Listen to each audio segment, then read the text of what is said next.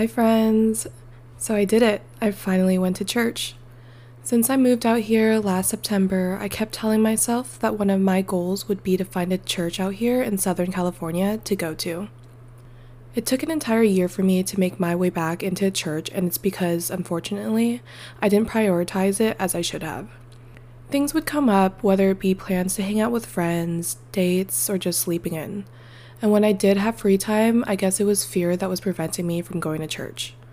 Scared of going by myself, scared of not knowing what to expect, scared of possibly feeling excluded.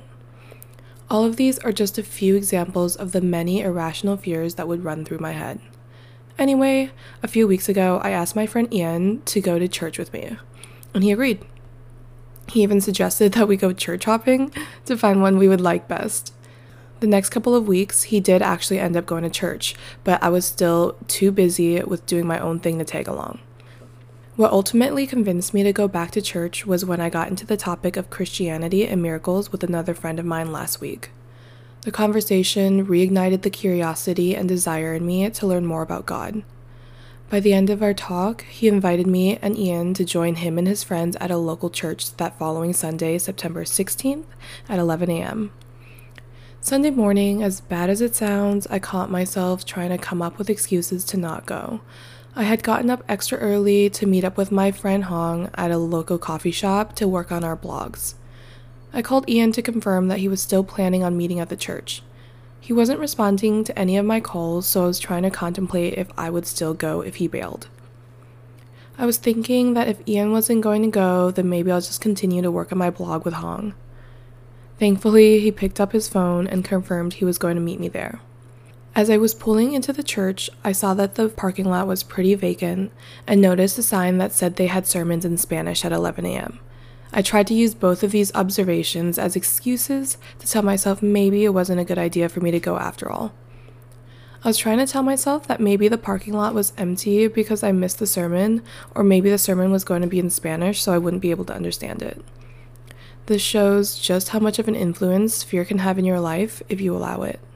If I had let my fear take over, I wouldn't have been able to experience the wonderful sermon presented that day. Now that I, your Lord and teacher, have washed your feet, you also should wash one another's feet. John chapter 13, verse 14.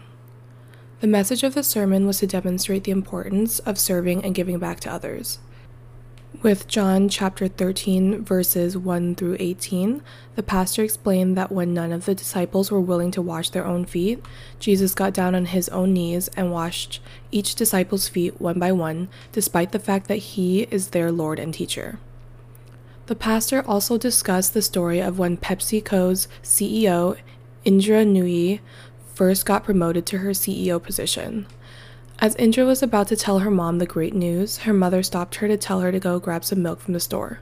When Indra came back home from the store, she was furious. She slammed the milk on the table and told her mom that the amazing news she wanted to present to her was that she just got promoted to the position of CEO at PepsiCo. But instead, her mother made her go get some milk from the store. Her mom's response? She told Indra to leave her crown at the door. She may be the CEO when she's at work, but when she gets home, she has to leave that pride, ego, and professional title at the door. The takeaway message is this. It doesn't matter your job title, accomplishments, or academic degrees. You're never too busy or too important to serve. Be the type of person who enters a room and thinks, how can I serve? How do I make a difference in someone's life?